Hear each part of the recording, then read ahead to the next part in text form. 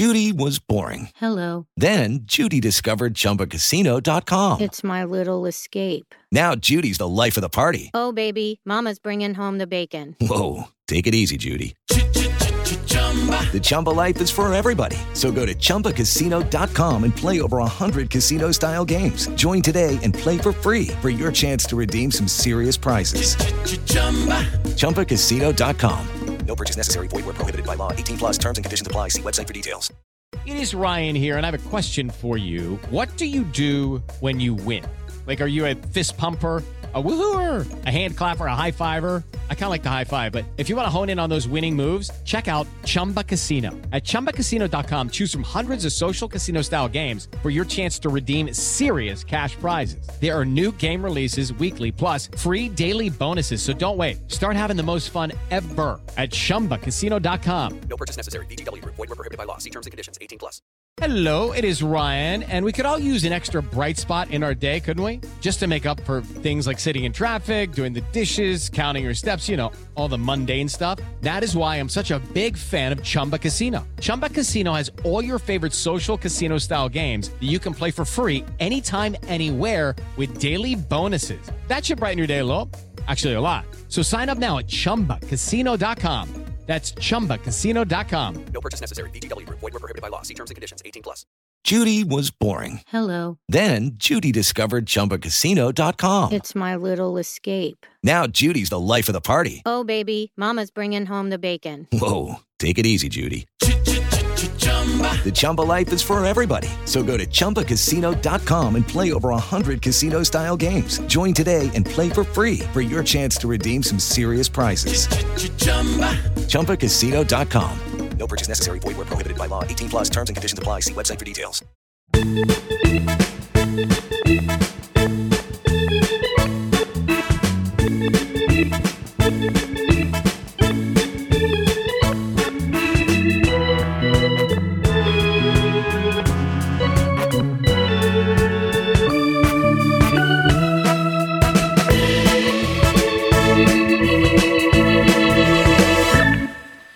Hello and welcome to the True Blue LA podcast. I'm Jacob Birch. Eric Steven, I can see you. I actually have the Skype screen or the Hangout screen up.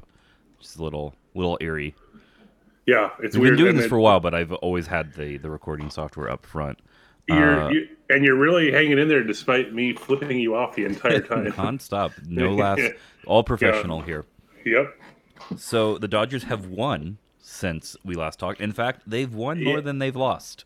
Yeah, they had the weird distinction of when they finally snapped their losing streak last week, it was in the last game of the series in Miami, and that was on a Thursday, and their last win was on a Wednesday, so you could sort of piece it together like, hey, like they're actually getting hot, but no, it was a week apart in wins, and then they just kept winning. It turns out that what you have to do to win a series for the Dodgers is just play the Nationals and face Max Scherzer and Steven Strasburg.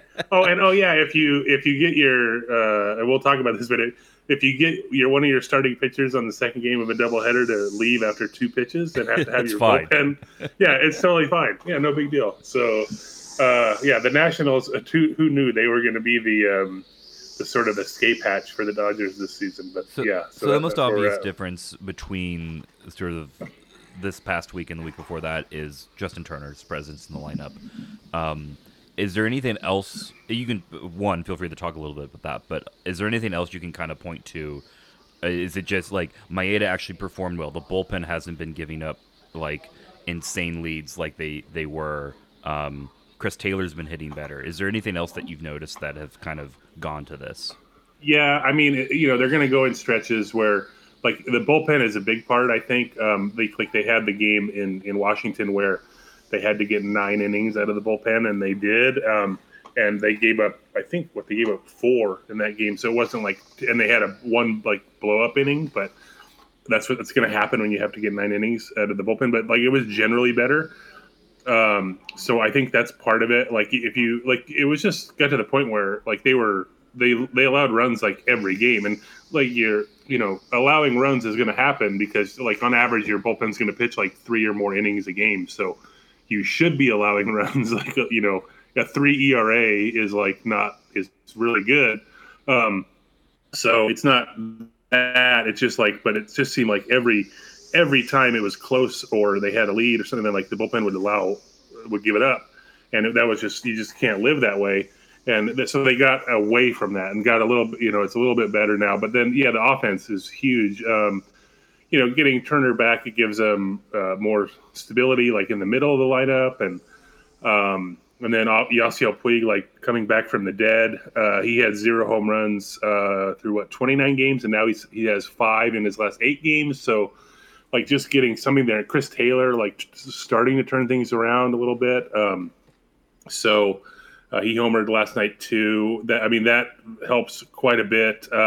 They're still like, not clicking on all cylinders, but just getting like those things. And like you mentioned too, and we'll get into this later, but Maeda's start was huge. He pitched 8 innings in Miami, and he's essentially been like a 5-inning guy. And some of it's by design. They pull him. They have a pretty quick hook with him, just generally, but also he just hasn't been effective enough to last long in a lot of these starts. But he was awesome. He retired like the last 17 batters in that game, and just getting a start like that. Walker Buehler's been fantastic. Ross Stripling struck out a career high 9. So that, like, just stringing all those together, that's usually what you get in like the elements of a winning streak, and that's what they got. They won 4 straight through Sunday, and then they lost the opener of the Rockies, but they won last night. So like they're starting to string things together, and you could they're still, it's a long climb. Like when you start off this bad, like you try to think, well, yeah, they whatever, they could still win the division, but like the first things first, they got to get to 500, and they're still under 500. But it's like it'll happen eventually, you think, but you have to get there first, and then before you can sort of move on to the bigger goals. So you alluded to it before. It wasn't all good news. It led to a very interesting and fun and kind of enjoyable game. But Rich Hill done after 2 pitches. That was fun, and it's bad and it's gross. Oh yeah, and so like the thing about Rich Hill, like he's always had blister problems. Like he came over at the trade deadline in 2016. He was in the middle of a blister thing. Then he missed like a month or a little bit over a month because, dating back to his Oakland days, like he was on the DL first, and then he tried to come back, and then he had a 0-inning start in that game. I know, and I'm trying to think if he actually threw a pitch in that game or if they just came out during warmups that were like, no, you're done. So he basically was out of commission for like 6 or 7 weeks before he finally pitched for the Dodgers, and then he pitched really well. And then last year he had another thing in April where he had a blister, missed a start, came back off the DL, had a blister again. And then so he misses like a month a year, basically, for these things. And it looks like that's what he's going to be out this time.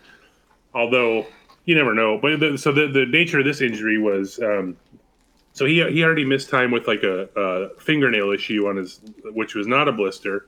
But it's still, like it just shows you how like crazy, like specific and delicate like pitching is, and especially someone like Rich Hill, who's basically fastball, curveball only, and like just the amount what his fingers do, like putting pressure on different points of the ball to make it move and spin, and like how precise that has to be, in terms of like your nails and like just everything, and like so anytime something goes wrong, I know the general sort of knee-jerk reaction is, oh, what a pussy, right? Like he can't, his little fingers hurt, so I can't. It's like his jaw, like that's his moneymaker basically. And then a couple years ago, I remember too, he had like I want to say, okay, no, I'm conflating him and Andre Ethier. Ethier had like a thing in his hand which was also a blister, but he had like a quarter-size hole in his hand, in his skin, like. So that like these things are not like as much as you want to trivialize them, not you, the royal you. So like these are more serious injuries than I think people give it credit for. But anyway, Rich Hill, 2 pitches into the Washington game, his middle finger blister, which is where it's always been, it has it popped or whatever. And then there's the shot where the trainers come out, and then he's like looking at it, and he like ripped the skin off. And then like, of course, Sportsnet LA cameras had an extreme close up of this. So It was really gross. But yeah, so he's out. Like the thing with Rich Hill, like everyone expects him to miss like a couple weeks to a month for this. Sure enough, like within 2 days, he's been throwing already, like and throwing a bullpen session. So he's just kind of a crazy person in that regard. So like I wouldn't read too much into that. Like I think he's still going to miss a while, but yeah. So that's kind of where they're at with that. So it just adds to like just the whole, like the rotation's kind of a mess right now. Really, they're still waiting, to get Kershaw back, and we'll talk about that. But like they're really patching these together. That's why it was huge to get those starts by like Maeda and Stripling the other day, and then Buehler as well. So those guys are like anchoring the rotation right now, and they're just kind of trying to get by. Do you think maybe Rich Hill just got the memo that Kershaw was looking to maybe come back soon? One of us has got to go down. Yeah, it was. Yeah, I'll take one for the team. He's like, you know what? Just found a knife, popped his own blister. I think it was probably like a paper clip. It was that resourceful. He MacGyvered it completely. But no. So here's the weird thing about this. So the Dodgers already were going to need another starter before like the Rich Hill thing, and this was like and before like Kershaw comes back, because they started in Washington D.C. There's like supposed to be rain all weekend. They got Friday's game rained out, so that already screwed them a little bit from a rotation standpoint. That forced them to play 2 on Saturday.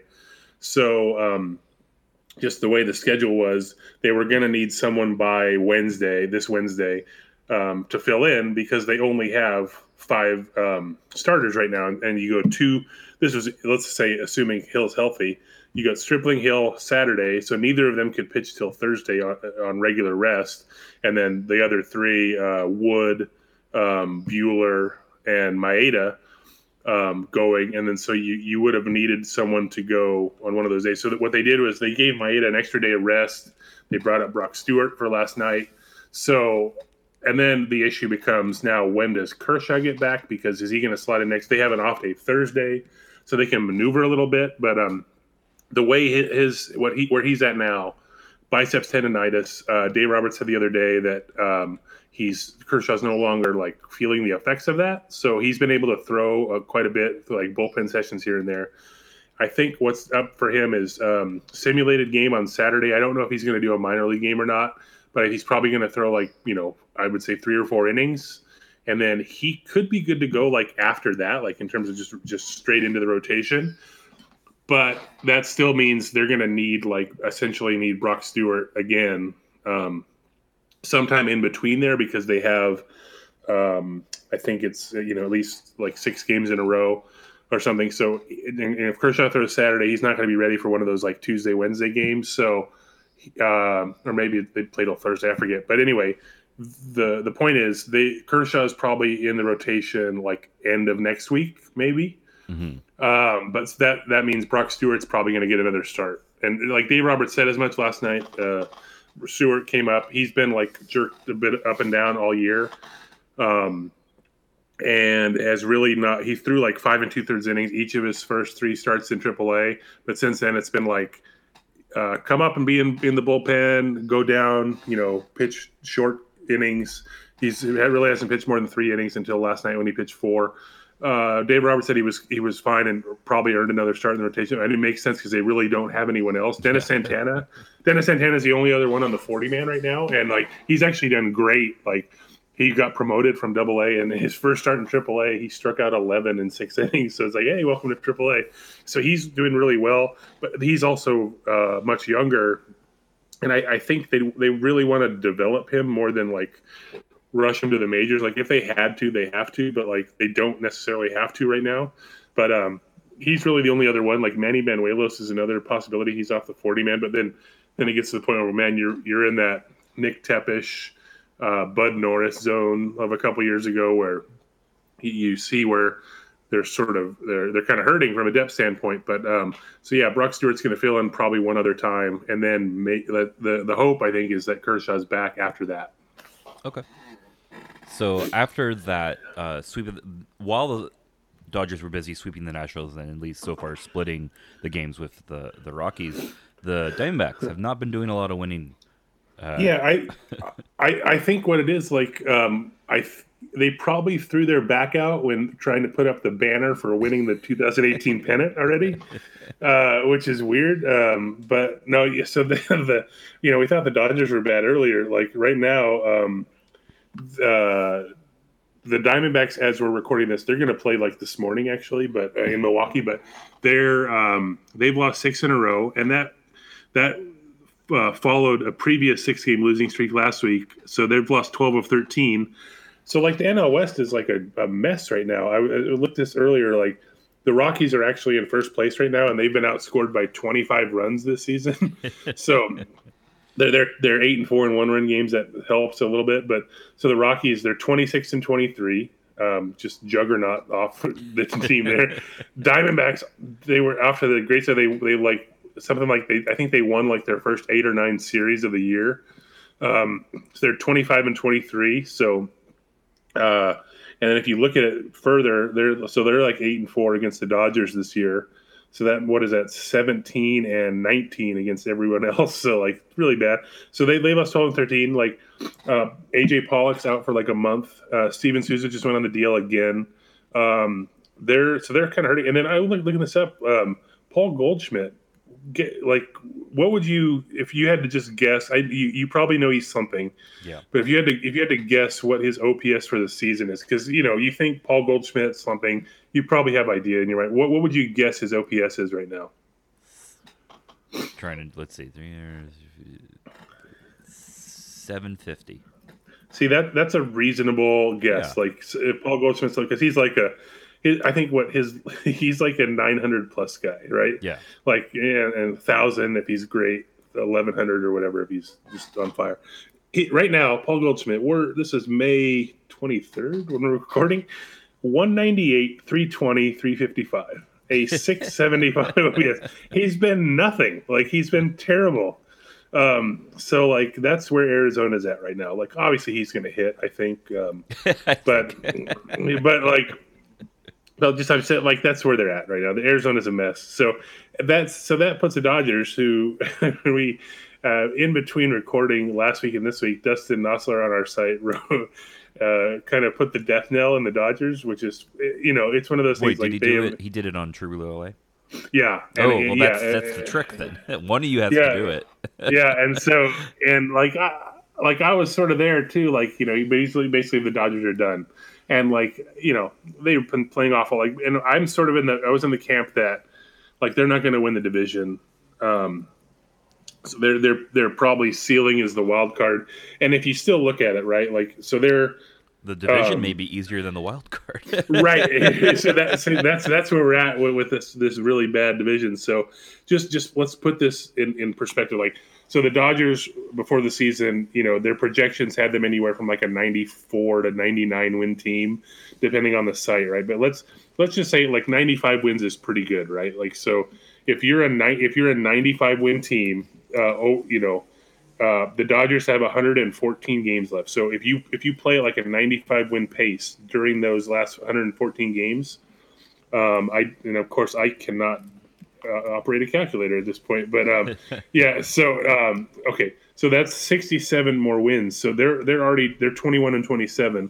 So like if they play at their potential 95 win team, they're only going to end up with 88 wins. So like that's sort of where they're at. That's how this start has sort of costed them. Like in it, like let's say they play 600 ball, which is like 96, 97 wins. That still only puts them at 89 wins or 90. So like their ceiling is not high right now. Like, so that's where the sort of trepidation is. You figure some team's going to win at least 90 plus, but maybe not. Like I looked at Fangraphs this morning, like, and Pacoda Baseball Prospectus. Fangraphs has the Dodgers at 85.6 wins projected, but yet that's puts them at 51% to win the division. So that's how bad it's going.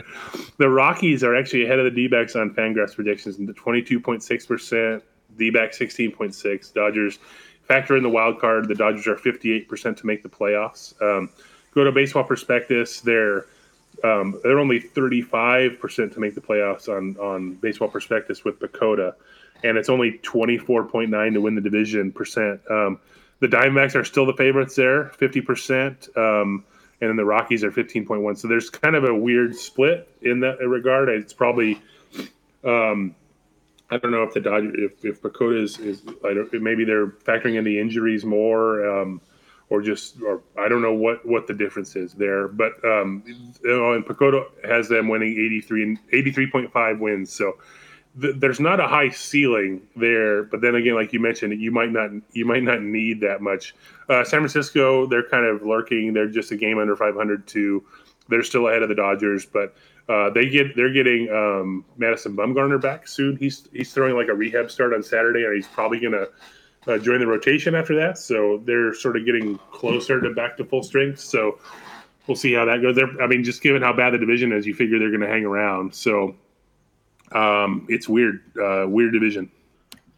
There's a few other things I wanted to bring up, but our Twitter questions actually do a really good job of kind of handling them. So I think we're going to switch over those if you're ready.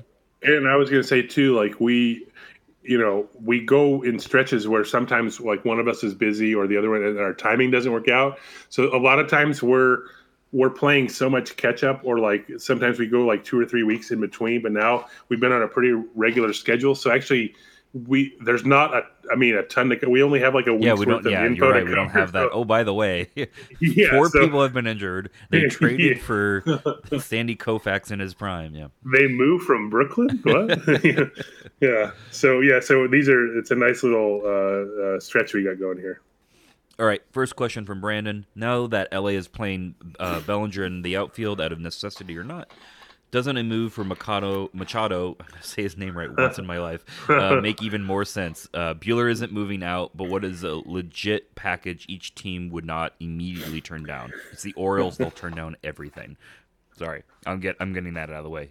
You can answer now. And so I wonder if the term Mercado is what's making you say Mercado. Like every time, what happens is I see his name and I'm like, oh, and I do the reverse. I'm like, it's not Machado, it's Mercado. I will say it right, and then I say it. I'm like, why am I such an idiot? Why do I always do this? I can't come up with a word. Maybe I'm trying to off the top of my head. Him. Like, hey, come to the Dodgers, and I'll say your name right. And then, I got it. I thought you were going to say like a market. I pride myself in trying to get names right, and I always screw this up. I thought it was some sort of marketing thing, like you come to the LA Mercado with Manny Machado or something. But no, like I'm certain I have words. I can't come up with an example off the top of my head, but I know there's some that just trip me up. Like, a couple of years ago, I don't know what it was. I think I was reading something, and the word beach was there, and I was just looking at it. Yeah, and I couldn't wrap my head around it. And I'm like, this is the dumb. I felt like such an idiot. I'm just like, I was staring at it, like, what the hell is this? Like, not knowing what the word was, but I'm like, how does this word make any sense? And like, I just got caught in like a brain loop. It was super weird.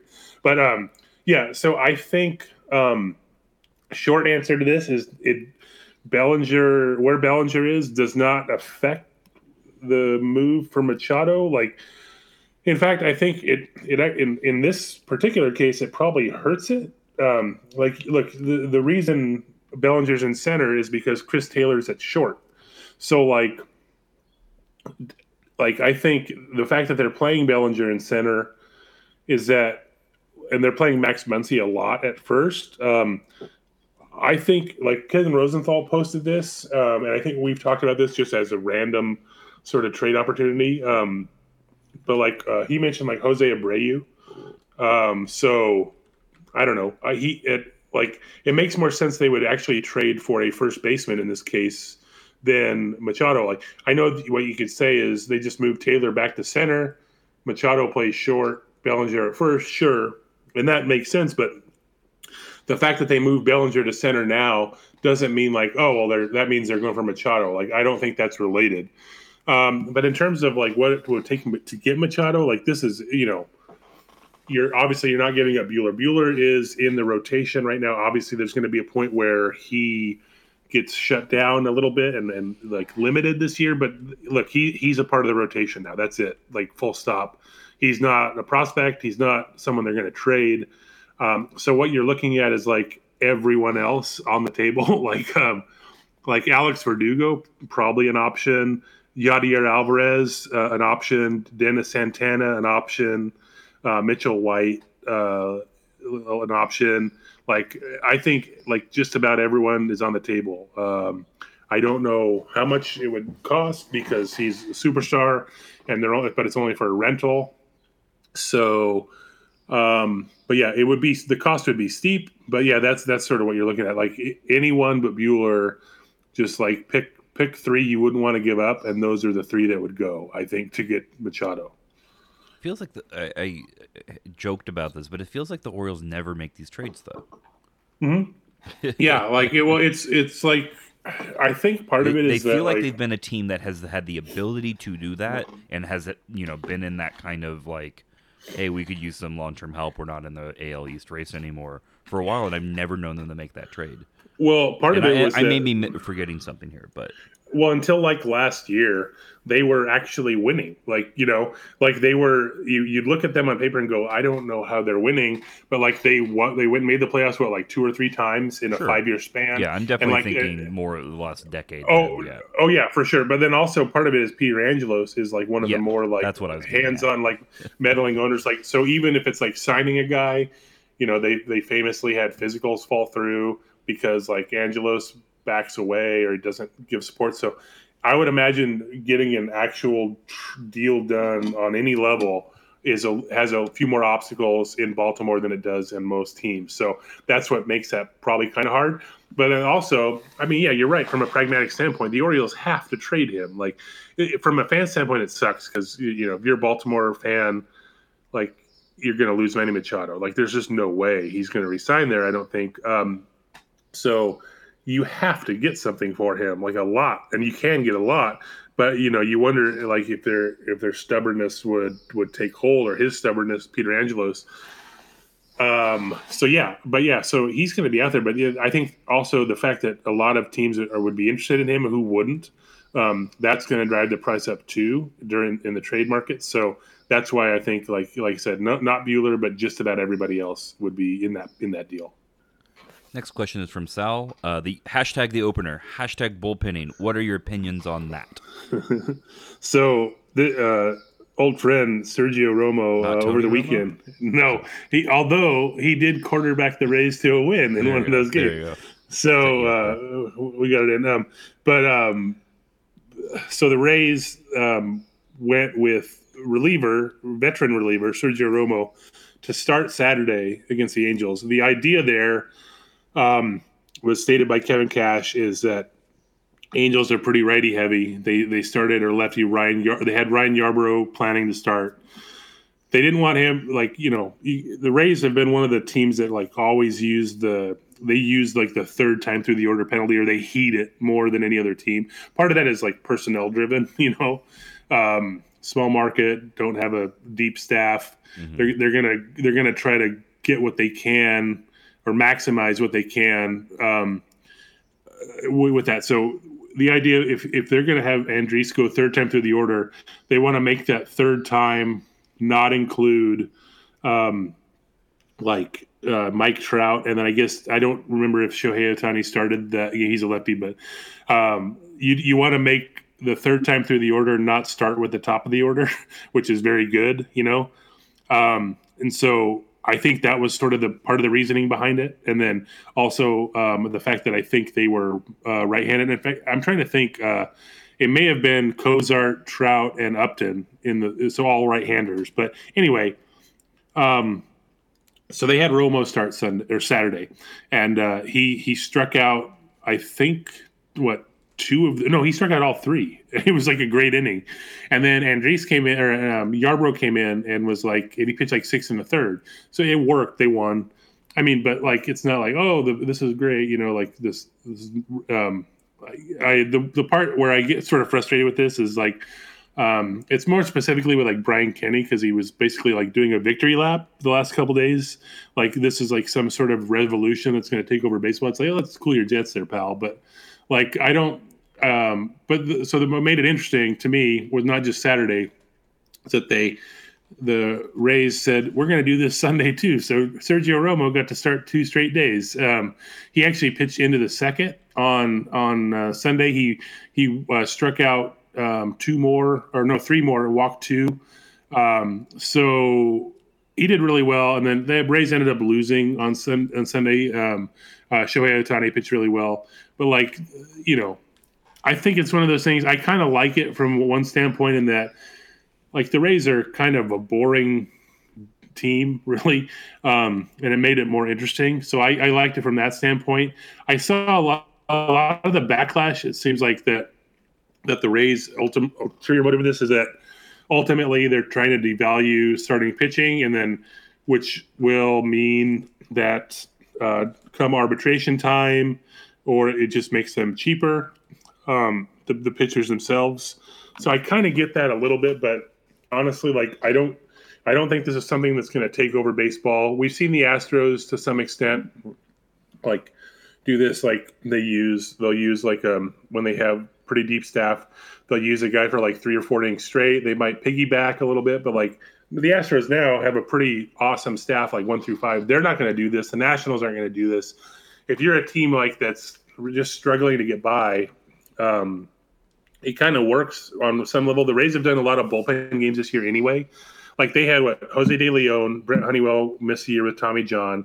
Nate Eovaldi hasn't pitched all year. He's still doing a rehab assignment now. He's had two Tommy Johns in his career.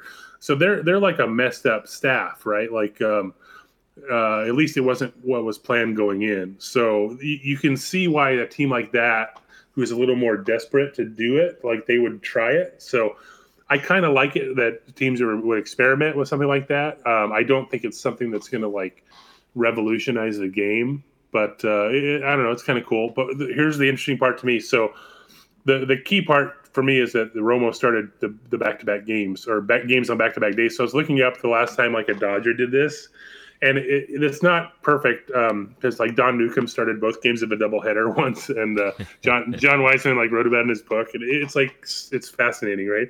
I think I think Bert Schotten was the manager. I can't remember because I don't have it in front of me, but it was something you did so well in that first game. Why don't you go in the second game? It's really? All right.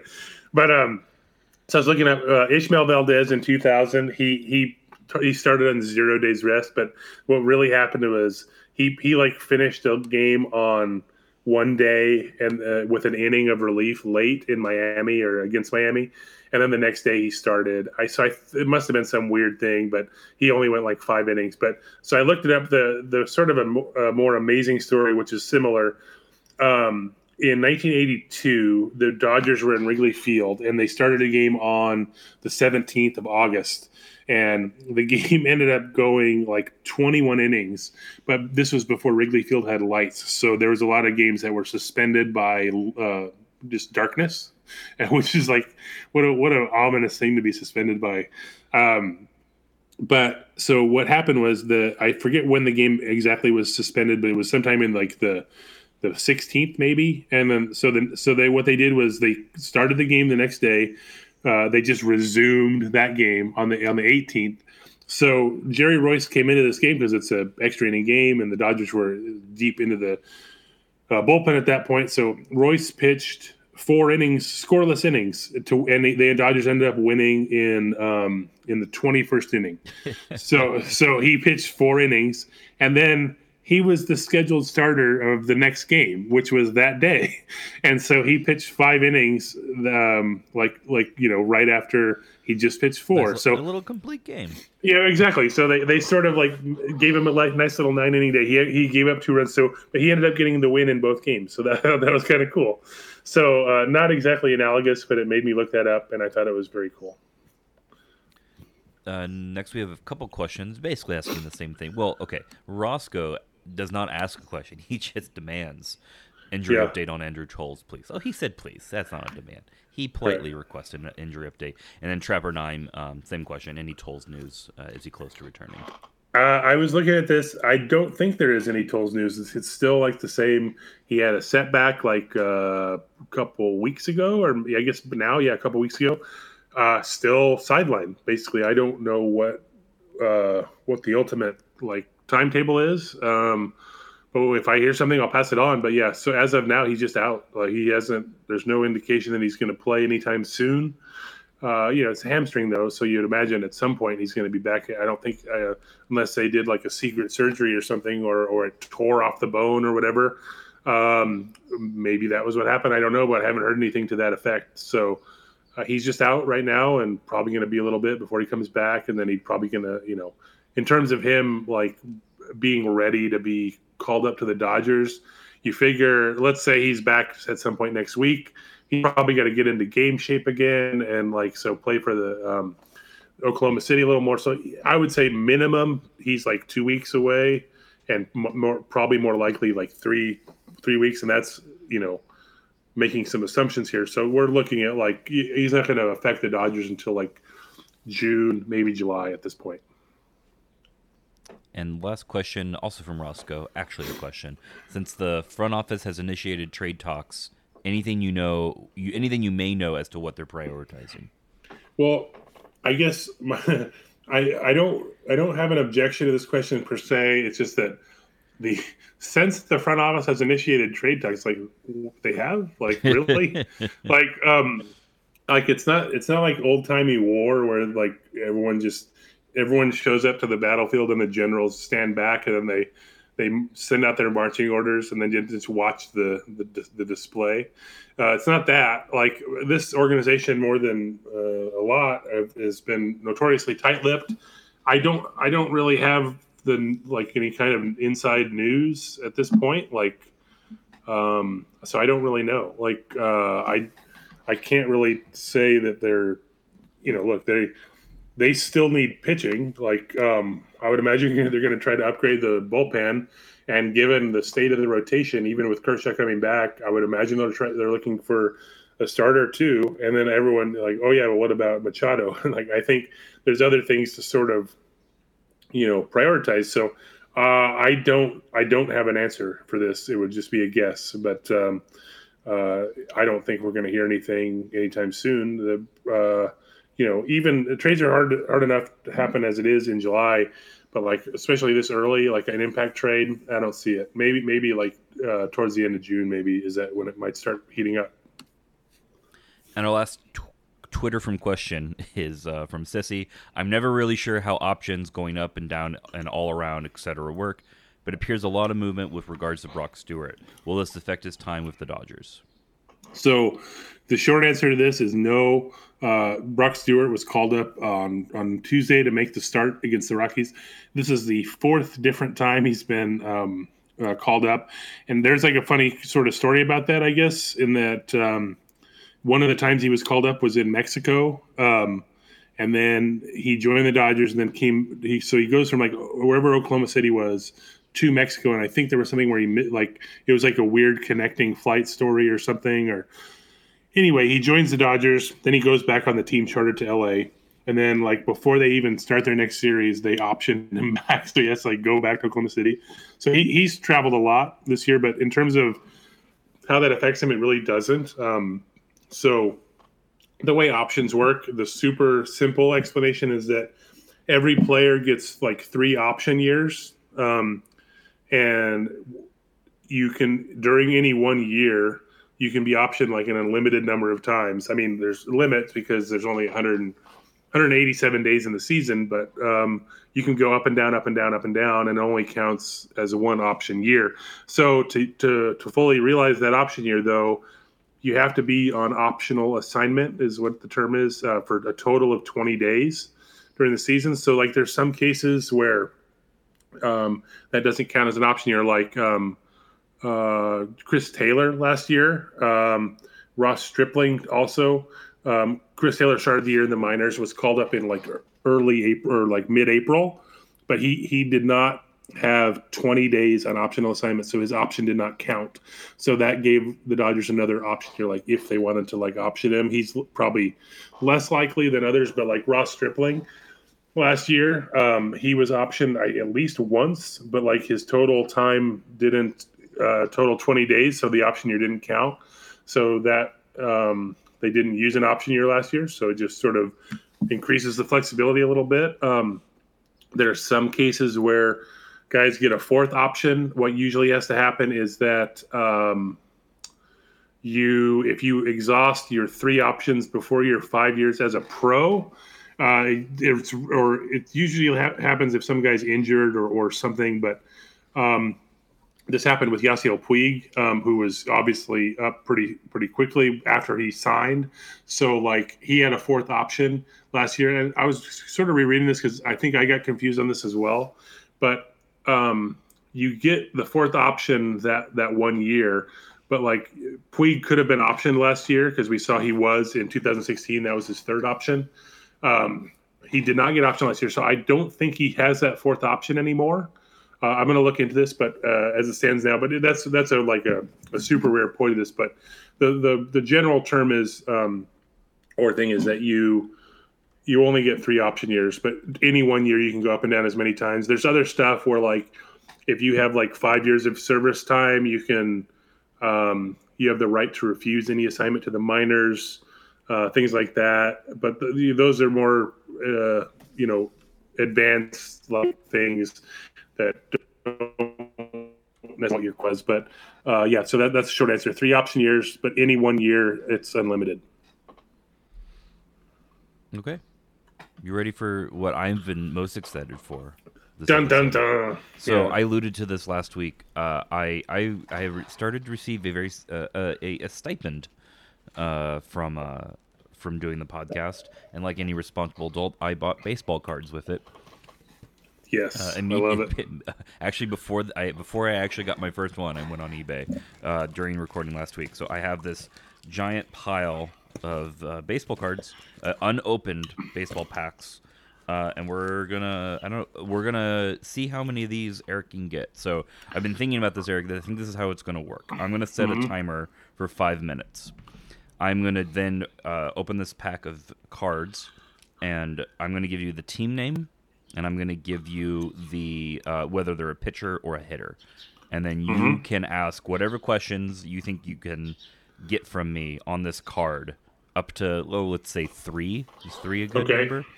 And then you're going to make a guess. And if you're right, then we'll keep track of how many you're doing, okay? Yeah, and so just full disclosure on this. You're talking to someone who appreciates baseball cards. I literally just got the other day off eBay as well the 1986 Fleer update set, 132 cards of players who were traded and or rookies. So that's sort of my wheelhouse. I started collecting in like 86 or really 85. So like 85 to 90, 91 was like when I was hardcore into it. So those are sort of my best years. So I think that's sort of the ones you got. All right. This is a 1989 pack of Fleer. Okay. So just with it's the gray with the vertical stripes on the card. You are correct. Showing you this on the Gotcha. Okay. All right. Are you ready to begin? I am. All right. The timer has started. We have a pitcher with the Texas Rangers. My first question. Okay. What?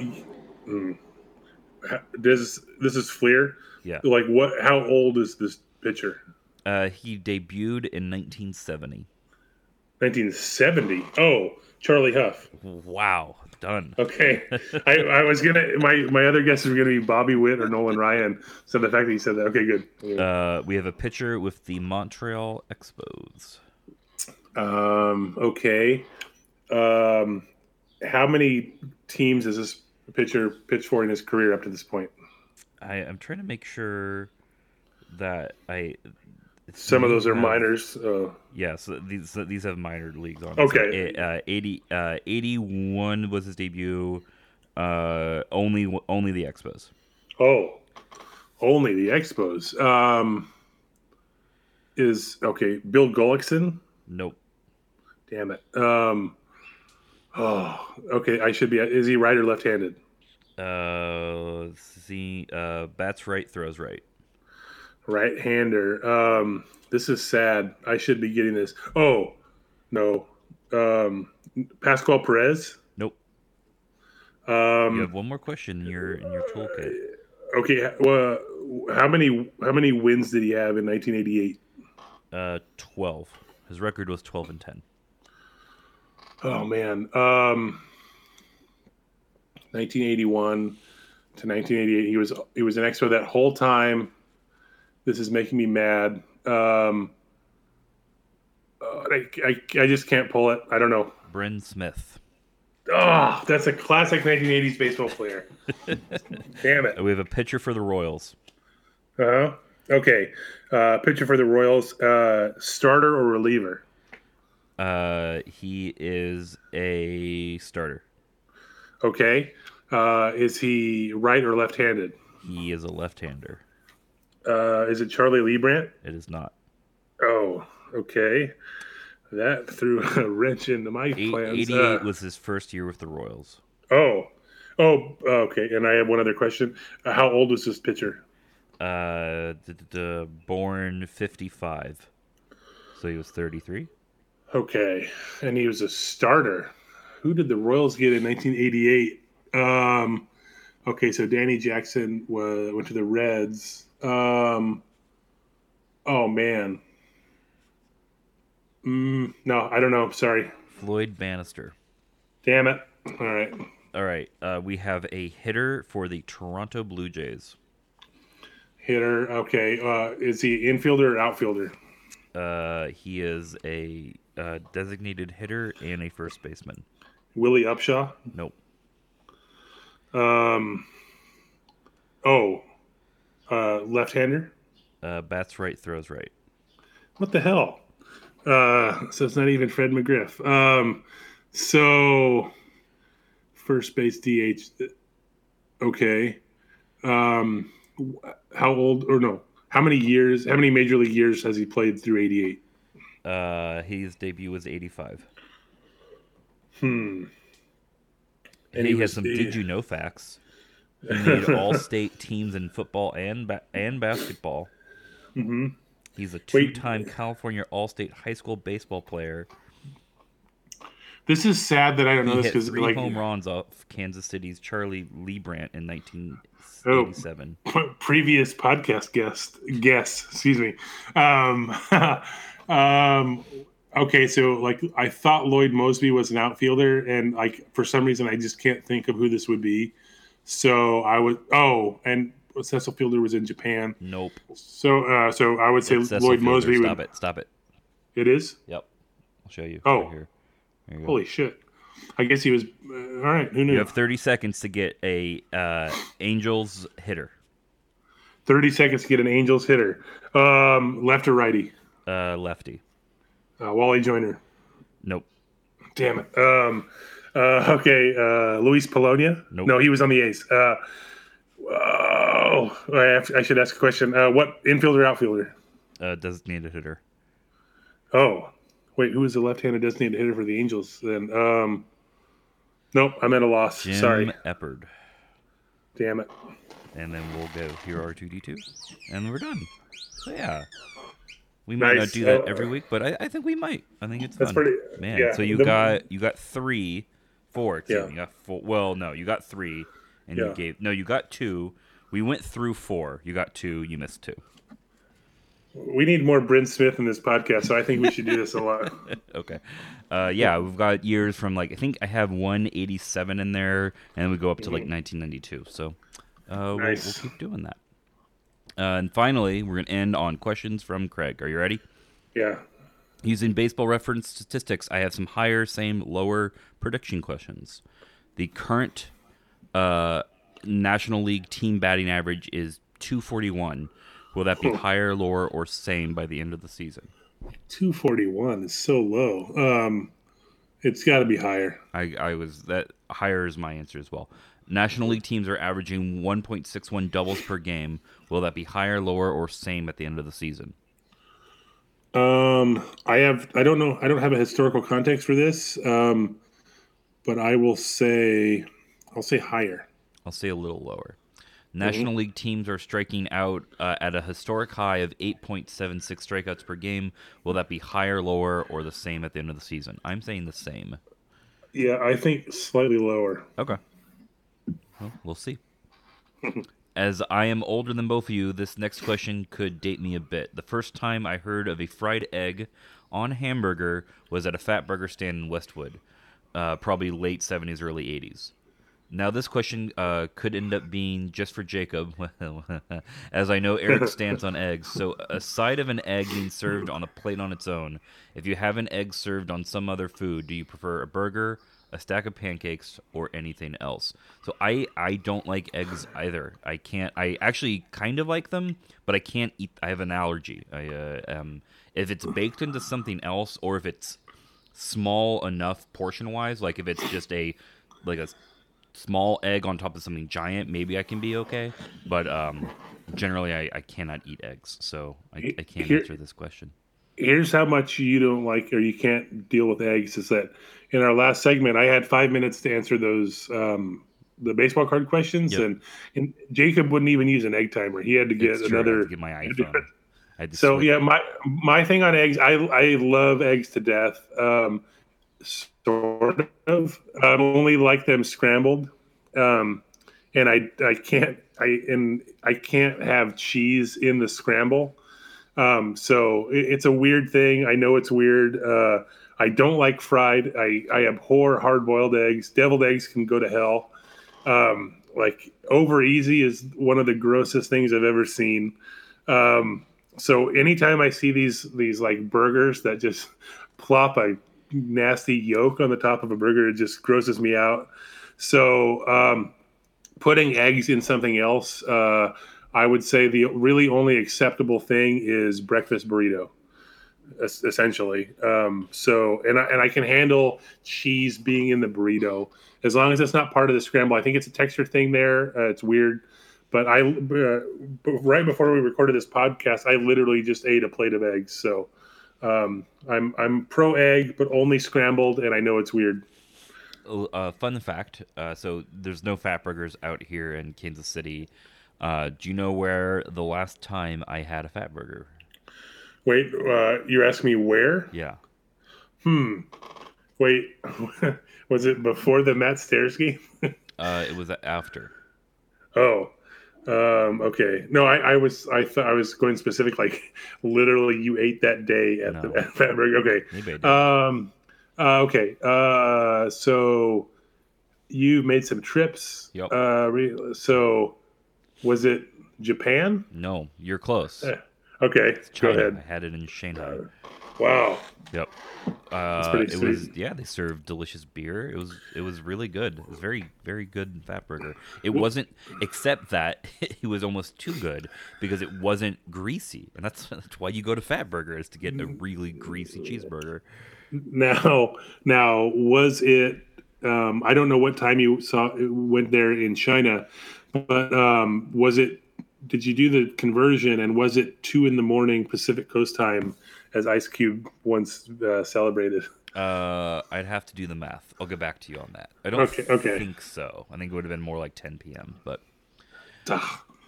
in LA Dodger history, the high number of pitchers on a team to pitch 120 or more innings in a season is 6.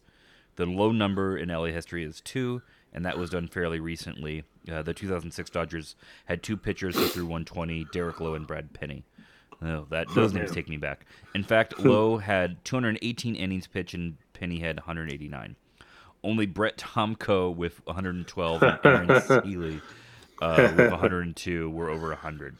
My question is, how many pitchers on the 2018 Dodgers will pitch over 120 innings this season? Bonus points. Who will be those pitchers? Okay. So Kershaw's coming back relatively soon. He's going to be one. Yeah. I think Maeda will. I think Maeda will as well. Ryu going to miss too much. Hill could get there, but there's just too many variables. So no. I'm going to go yes on Walker Buehler. Okay. That sounds about right. And just for sake of this, I'm counting 120 exactly as part of this question. Yeah. I know Craig said over. I know, just in case it comes down to it. So those three, given the just the general state of the rotation right now, like they're starting Brock Stewart. Even when Kershaw gets back, Stewart's going to be the fall guy, but Ross Stripling is still going to be in there. I mean, unless they, get another guy. I think he's going to have enough relief innings. So I'm going to say, man, it would be a hard press for Stripling, I think. But I think I'm going to have him as the fourth guy. So I'm going to say 4, and those are my 4. I'm going to go 3, no Stripling. Question 4. The Mm-hmm. Dodgers have played in 2 doubleheaders this season. Quite simply, will they play in any more this season? He'll know that 2 doubleheaders for the Dodgers matches their high total going back to the early 2000s. Yeah. One more in September. I think they'll play another one. And it will be the first rain out at Dodger Stadium in 18 years.